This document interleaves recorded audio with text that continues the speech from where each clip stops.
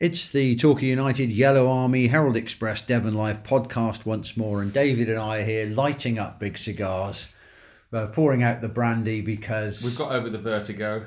Yeah, isn't it wonderful to be top of the league? It's the National League South, but we don't care. We're top of it, and we're very, very happy boys. We are, and this is the first time for 11 years that United have been top of any division, and since in the ding-dong battle with Aldershot for the conference title in 2007 and 8, United were top of the table for a while. I did wonder, before checking back in the record books, whether we had actually been top briefly under Martin Ling when we were chasing Swindon for the League Two title. Before you text me the actual answer, I kind of thought that was probably it, but it wasn't. It wasn't. They never quite made it to the top of the table that season, even though they had a great run. Swindon under Paolo Di Canio at that particular time. But no, it's well, congratulations is all. We are just sitting with our arms out. We're not quite genuflecting or kneeling on the ground, but it's an incredible turnaround, isn't it? Considering the situation that we were in after 4 or 5 weeks of the season. We were in the bottom half, 9 games, looking over our shoulders rather than looking up. Thinking this is going to be a battle again. Lost 3. 5 goals scored, 4 against. Let's, by the way, give a nod to Gary Hours for putting together, which is still more or less the same defence that's here, including both goalkeepers, by the way. But in an attacking fashion, they weren't doing it, were they? And the home defeat to Chippenham was the last straw, and that's when Gary Johnson came in. And well, it has been very much the Gary Johnson effect since then, hasn't it? And thank you very much to Paul Butler, who Facebooked a message the other day with the slogan "Keep calm and Gary on," which I think is a winner. top social media. Top marks, Paul. Keep calm and Gary on. If that isn't a range of leisure wear by the time this podcast goes out, then it should be. But it has been the most unbelievable effect. What is it that he's doing, Dave? I think that you're talking about a guy who when he was appointed, everybody immediately sat up, didn't they? I don't think even the most optimistic United fan thought that we were going to get Gary Johnson. And it wasn't just United fans, it was anybody who studies lower, let's say League One, League Two and below football, sat up and took some notice. Quite, because look at the guy's track record. There are very few lower division managers that have got his record. And why, to this day, why Cheltenham sacked him after 4 games of this season, I will never, ever know. And I'm not the only one. 30 years in management. He's managed internationally. The only level of football that he hasn't actually managed at is the Premier League. It's only a matter of time, And when he walked in the place and everything about him since, look, he's an ordinary bloke just like everybody else, of course he is, and a hell of a nice guy, but there's not an element of doubt about him. He just exudes this confidence. I know he inherited a half decent squad that wasn't quite performing. I know he's inherited a full-time squad at Torquay United in a great stadium with top fans in the National League South, and he looked at all of that plus the plans that Clark Osborne and George Edwards put to him about what they want to do in the future. He lives in Bristol, just south of Bristol. He's had his issues in recent years, and I think I'm sure he sat down with his wife and said, "What do you think?" And didn't take very long to say, "Let's have a crack at that." It's a work in progress, isn't it? It is. But I think what's impressed me more than anything else about him is that he's tackled this whole business of expectation. We've got to win promotion head on. He hasn't tried to give himself any leeway. And the effect is that he hasn't given the players any leeway. No. He's virtually said to them, "Look, this is where we're going. This is where I'm going. You better shape up. Yeah. And I know that sounds like an element of threat about it, but it actually isn't, because in a way that's what all players want to hear. They want to hear, we're going to win this, we're going to win promotion here, we're going to win this league, or if we don't, it's going to take a hell of an effort by somebody else to stop us. And so he's carried on in that vein. The supporters picked up on it straight away. Very first match. He's demonstrative, isn't he? In a way that Gary Hours wasn't. Lovely bloke, Gary Hours, but not one to go over to the pop side pumping his fists. Well, Gary Hours is a different type of person. Yeah. And you know, thank goodness for that. We can't all be the same, can we? He I think he was probably a bit more of a worrier than Gary Johnson is. Gary Hours desperately wanted to do this job and to do it right and to succeed at it. And it's a great sadness to him that you know, he isn't here now and doing it. He's convinced we're going to do it this year. But Gary Johnson has this way of exuding this kind of, you know, well, of course we're going to do it, you know, and he's very clever at switching, you know, getting players to do what he wants them to do. He can be pretty fierce when he wants to be, but he can massage the egos of others. He can get in the faces of one or two. I was watching him in a break and play at Dulwich Hamlet last week, last Saturday, when he called all the players over to the touchline at the Imperial Fields and was pointing his finger at one or two. Now, and I couldn't hear what he was saying, but I dare say they were being told a home truth or two. And so he's not afraid to do that. No. And he knows who he can do it with. He's you're talking about a guy, look, who's been manager for 30 years. In 30 years in management, a lot of these things are natural to him now. He doesn't have to think about it. It's not contrived. And to be fair, to a man, they've bought into it, haven't they? Exactly. Don't forget, he's got rid of 4 or 5. But the others, and everybody keeps coming up to me and saying, "Oh, who do you reckon will be the next one out, Dave?" And I go, "Well, hold on a minute. You know, I'm not sure there will be. I'm not sure he is looking to do that. He's constantly, because he's a hard-nosed manager that's desperate to win success. I'm sure he's constantly assessing and reassessing those situations. But as long as the players do it in training, show up with a smile on their faces and get stuck in, he's fine. He's fine with that. And a very interesting player, which we'll talk about a little bit more in a bit, is Rory Keating. You know, Rory Keating a few weeks ago was not part didn't appear to be part of Gary Johnson's strongest team. You got Reid and Janney up front. Him and Brett Williams were on the bench most weeks. Opie Edwards had come in and was the flavour of the month on the right wing, etc., etc., etc. Calvin Kalala has come to the party. Central midfield's taken, etc., etc., etc.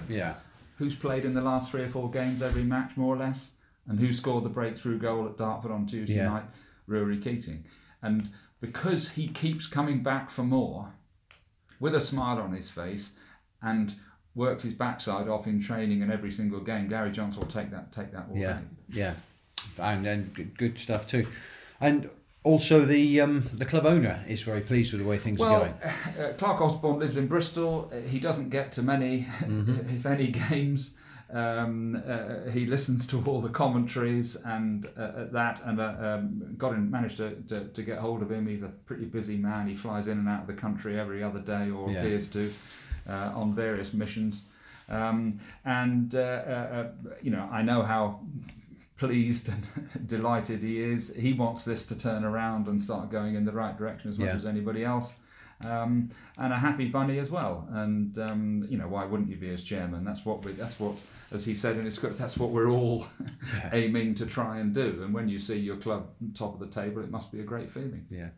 Now, the man who's taking all the headlines at the moment, he's got the headline in the Herald Express this week, is Jamie Reid. Well, the extraordinary turnaround. You know, the turnaround of the whole team has been one thing, but the turnaround in Jamie Reid's form has been a phenomenon, hasn't it? 16 goals in 17 games. Yeah, I mean, when Gary Johnson took over, Jamie Reid had scored twice since last Christmas. Yeah. He scored against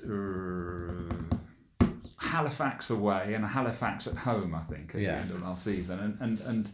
But he looked like he had the weight of the world on his shoulders. The ball was getting away from him. The harder he tried, the less successful he was being. And that's a classic example of the way that Johnson can get into somebody's head, or clear somebody's head. Yeah. The old advice, I want you on the end of moves, not in the middle of them. Jamie Reid at the moment, a little pointer, an oddity of his 16 goals this season so far, and they've come in 17 games, 16 goals in 17 games. He's got to be top of some strike rate. There isn't another player in English football that's got a strike rate like that. Surely there can't be anybody. Is that I'm pretty sure, and somebody will come and clang me on the head on Saturday, quite rightly too, if they do this, that not one of them is a header. No, I don't think you're right. And I don't think one of Sekou Janis is a header either. I might be wrong. I might be wrong with that. But no, he's suddenly, Jamie Reid is playing like a man who, well, of course I'm going to score. His left foot is nearly as deadly as his right now. But, and he's scoring good goals, and when you see him on the ball, he looks like a player who's confident. He looks a different player. Yeah. He looks like a player who knows what he's doing, knows where he's going. He'll bring other players in as well. Yeah. Which is a striker's skill. It's good skill. to see, especially when it's so. Look, he's Torquay born and bred. I know Exeter City had him for a little while and tried to, and did bring him on. But he's one of ours. He's one of our own, as they sing on the pop side. He is, and nobody is getting more pleasure out of this than Jamie Reid. He doesn't say very much. Jamie is quite a quiet, shy sort of lad, but he absolutely loves this. He loves playing for Torquay. It's his club. It's his town, and good luck to him. I think we're all just keeping our fingers crossed, as you always do in these circumstances, that when December turns to January, Gary Johnson's phone doesn't start ringing too often. Yeah, with the wrong type of phone call from our point of view. 16 goals in 17 games. That's bound to set the alarm bells ringing. Well, it would be a surprise if no one was elsewhere, having a look as a result of that. Of course there was. And what was it, last month? There was a few rumours flying around, as there always are, that one or two clubs were looking. Well, why not? I'm sure they probably are. I think if I was a manager in League Two or something like that, I'd be sending a scout down to have a look. Want to have a look, wouldn't you? I mean, his figures are stacking up as well. This piece that you've written in the paper this week is he's. The last Torquay player to score 15 goals by Christmas, Paul Dobson, who had 16 to his credit by the festive season, Reid equalled that now. Yeah, that's 40 years ago. Yeah. So this is the best first half of a season people by like a Torquay Tim striker. Stills, David Graham, Tommy Tynan, who had a hell of a first season. I remember when United went up that year, 1991, when they won at Wembley against Blackpool. He had a terrific first half of the season, but no, he didn't do it either. So Jamie's ahead of all these people, and look, chickens and eggs, obviously, but he must be thinking. I know neither he nor Gary Hours will reveal that he set himself a target to Gary Hours before the start of the season, and they won't say what it was. Well, and I've got a pretty good idea of it was, and he's certainly reassessing that situation now. Brilliant. Well, long may it continue. And if he gets a header on Saturday, that'd be quite special, wouldn't it? It would. Good stuff. Let's talk a little bit about his striking partners then, because they're both in a good vein of form at the moment. Let's talk a little bit more about Rory, because that was a cracking goal by all accounts on Sekou Jani and Rory Keating. Sekou scored 7 in 10 games. 7 in 10 so far. Now. So he's on nearly as hot a streak as Jamie Reid. I think he's. I mean, they both work hard, but this is a lad. He's only 19 years old. He really must remember that. and it didn't happen for him when he first arrived. No. He couldn't hit the cow's backside with a banjo, could he? So and I remember him at Brightlingsea in an FA Cup tie that there when United won 3-0. I think it was 1-0. It might have been 1-0 at the time. The game certainly wasn't settled yet, and he missed in the wind and the rain in Essex. From what we could nearly always call point blank range, and it went over the bar, and you think, oh my goodness, he must be going, when am I ever going to do one? And of course, now he's looking very dangerous. Chased down a back pass at Dulwich Hamlet, real old good striker's opportunist goal. He's only a young lad, and you have to bear that in mind, and keep it all calm, but no, he's doing well. And then Rory Keating is playing out of position, really. Yeah. He's playing on the right wing, and part of the reason why Gary Johnson's been playing him there is as a sort of deterrent to opposing attacking left backs. He's there partly for that reason, which of course he's perfect at, because he will work and cover ground all afternoon. He's got a hell of an engine, boundless stamina, he's super fit. And it must have given a huge pleasure to volley that breakthrough goal, and a very important goal at Dartford on Tuesday night. Yeah, it was tight, wasn't it, up until that moment? Dartford had given it serious stick for the first half. United had a bit more of the ball, so I understand. I sadly I couldn't make that match, and Dartford catching United on the break, by all accounts, and pretty dangerous. And United rode their luck, according to Gary Johnson, at times there. Defended very well, but it was still 0-0. And you need someone to go and get you that breakthrough goal, which turns the match. And it was Rory Keating on Tuesday night. And good luck to him. Key moment in the match. Yeah, and that was his first goal since the Lymington. Since the 7-0 game at Lymington, and he as well must have been thinking, oh goodness, am I ever going to get one? All these other lads chipping in, here am I running around doing my best, and it isn't happening for me. So good luck to him. And fair to say he enjoyed scoring that one at Dartford, from what we hear. Gary Johnson was saying afterwards that. Again, this is another interesting that he calls him his nearly man in training. Now, if somebody called you and I a nearly man, we'd be going, I think I'd be gritting my teeth a little bit, and I'm sure Rory Keating was. Yeah. And as Gary Johnson said, when he stuck that volley in to make it 1-0, I think he turned and ran across to in the direction of the technical area. And as Gary Johnson said afterwards, it wasn't a teacher's pet moment. So, but he was fine with it. I don't suppose he minds that at all. Another striker that we remember doing exactly that, turning and making gestures to the technical area, of course, Tommy Tynan. There's a precedent for this. Absolutely, isn't there? yes. Well, Tommy used to he'd shake his fist at almost anybody, wouldn't he? Yeah. So the goalkeeper situation, that's been interesting this week, hasn't it? What an interesting one that was. Gary Johnson, obviously Alex Bass is back now. He stuck with Sean McDonald for the game against Dulwich Hamlet. And didn't he make some saves in that? Watching the highlights man back. of the match in that game. Gary was quite keen to have a chat about it this week and said, look, it's up to me to keep these two happy. Yeah. You've got a very ambitious, promising, highly rated young goalkeeper on a season-long loan from Portsmouth, but hold on a minute, Sean McDonald's made himself the number one, not just the number two goalkeeper, etc., etc., etc. My job to keep them happy. 24 hours later, Alex Bass is in the team at Dartford, and Sean McDonald is on the subs bench. I'm sure we might see this happen again. All the indications are that it might, and of course, Alex Bass keeps a clean sheet at Dartford. I don't think he had quite as much to do as McDonald did at Dulwich last Saturday. But here you go, management, handling people. And it's a good position to be in, isn't it? To have two really good keepers. Absolutely. And let's not forget about young George Burton, who's been on the bench for months now, whilst Bass has been out injured. Not a bad young goalkeeper in his own right.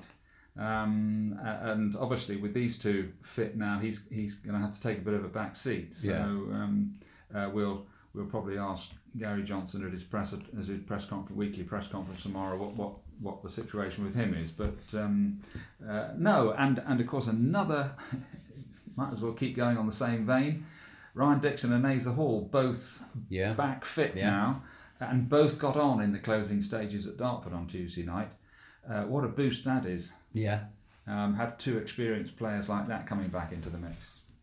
Very good.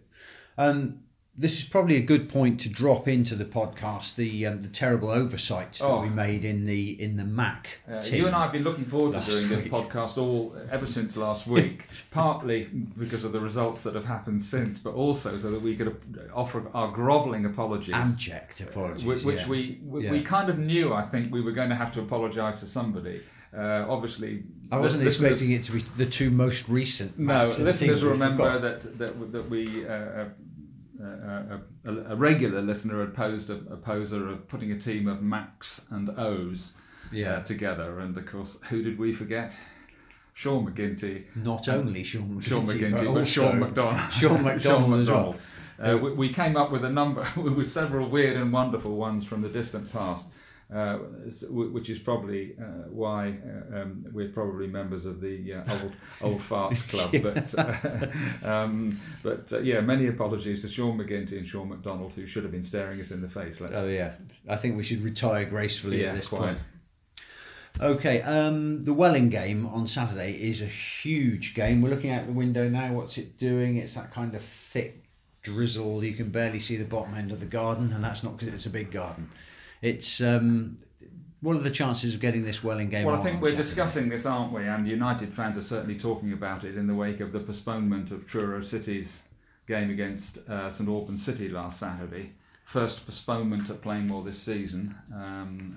Stroke ground share, stroke bad weather. ... Were you the same as me and quite pleased to see that game off? I think every United fan was going yes when they heard that was off. I was up in Tooting, getting ready to watch Dulwich Hamlet play Torquay United with the help of the United team who got out on the pitch and repaired their own pitch for them.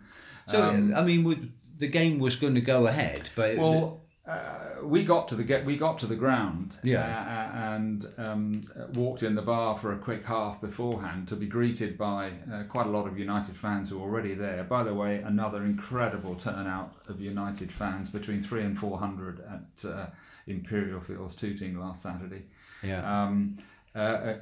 Is it still on? Have you heard that there's a referee's inspection?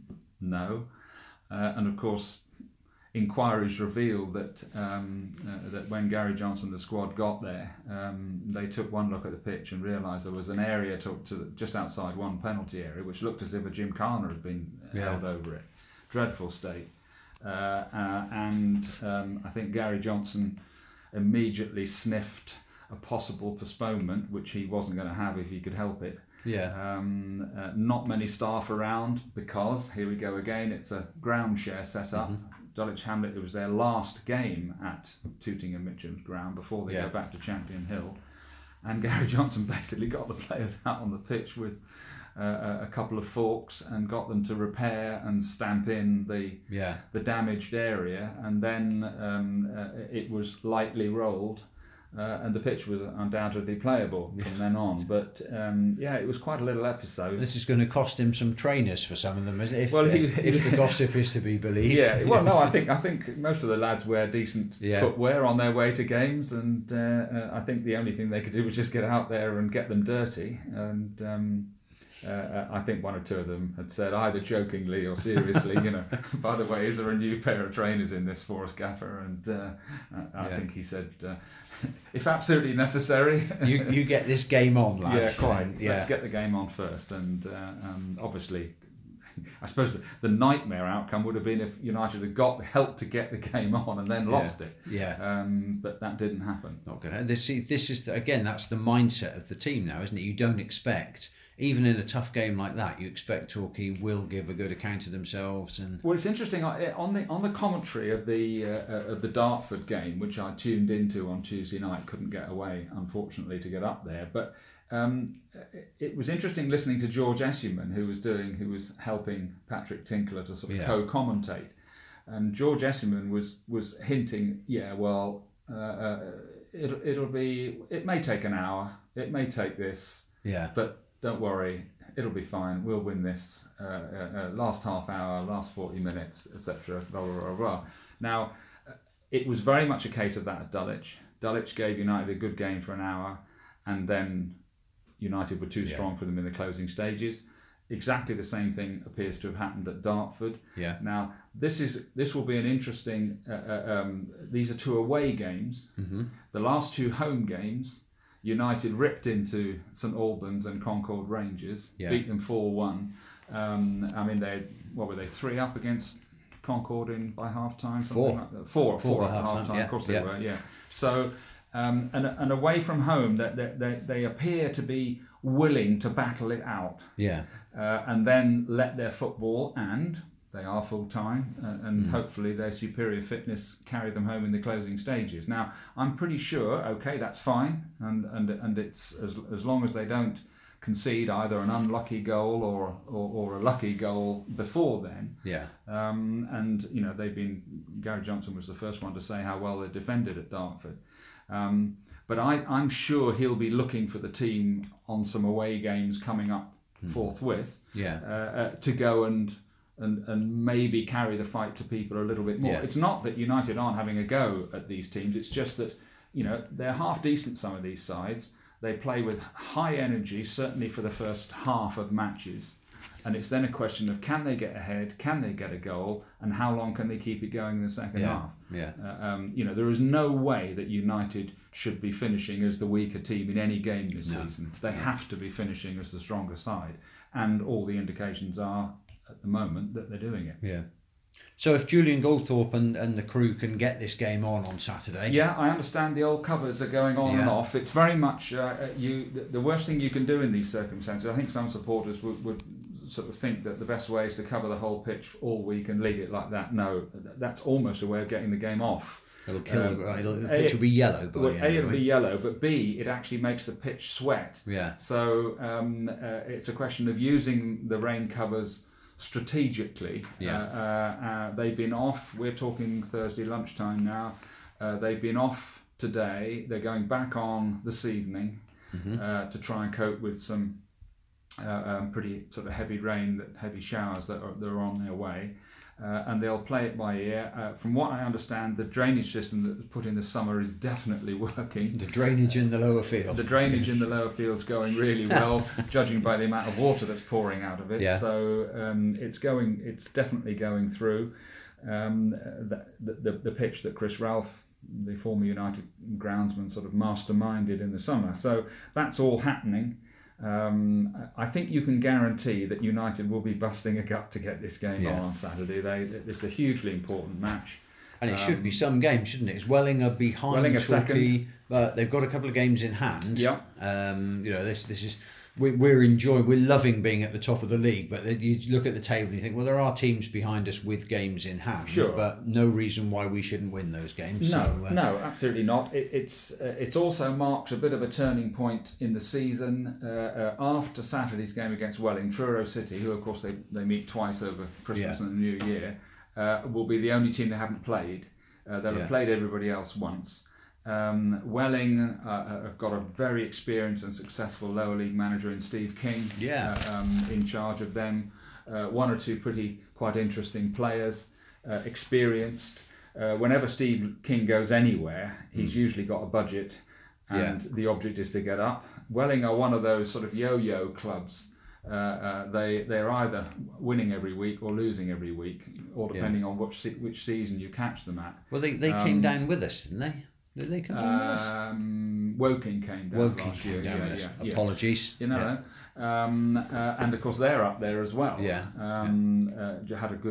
what a great cup win for them, by the way, at Swindon. Congratulations to them last weekend. Welling strong side and 3 more points against them would really send United into Christmas roaring. They've got Boreham Wood away in the FA Trophy the following Saturday. That will be what it is. Hampton and Richmond away, who have been struggling for a while now, on December the 22nd, and then of course straight into Christmas with 2 games against Truro and 1 against Gloucester, all at Plainmoor. And then there's the January the 5th game as well. January the 5th game against Slough. Yeah. So once, this is a big game on Saturday by any standards. Yeah. It's a Saturday, so Welling will be at full strength. It won't be a Tuesday night job where, can they all get off work and all this kind of stuff. They'll bring more than 11 away fans as well this weekend, I imagine. You'd have thought so. It would just be a way of United rubber stamping what they've done over the last few weeks to get where they are. So Welling have got a couple of games in hand, 2 games in hand. Woking, I think, have got 2 games in hand. Of course, nothing's done yet. This is December we're talking about now, not March or April.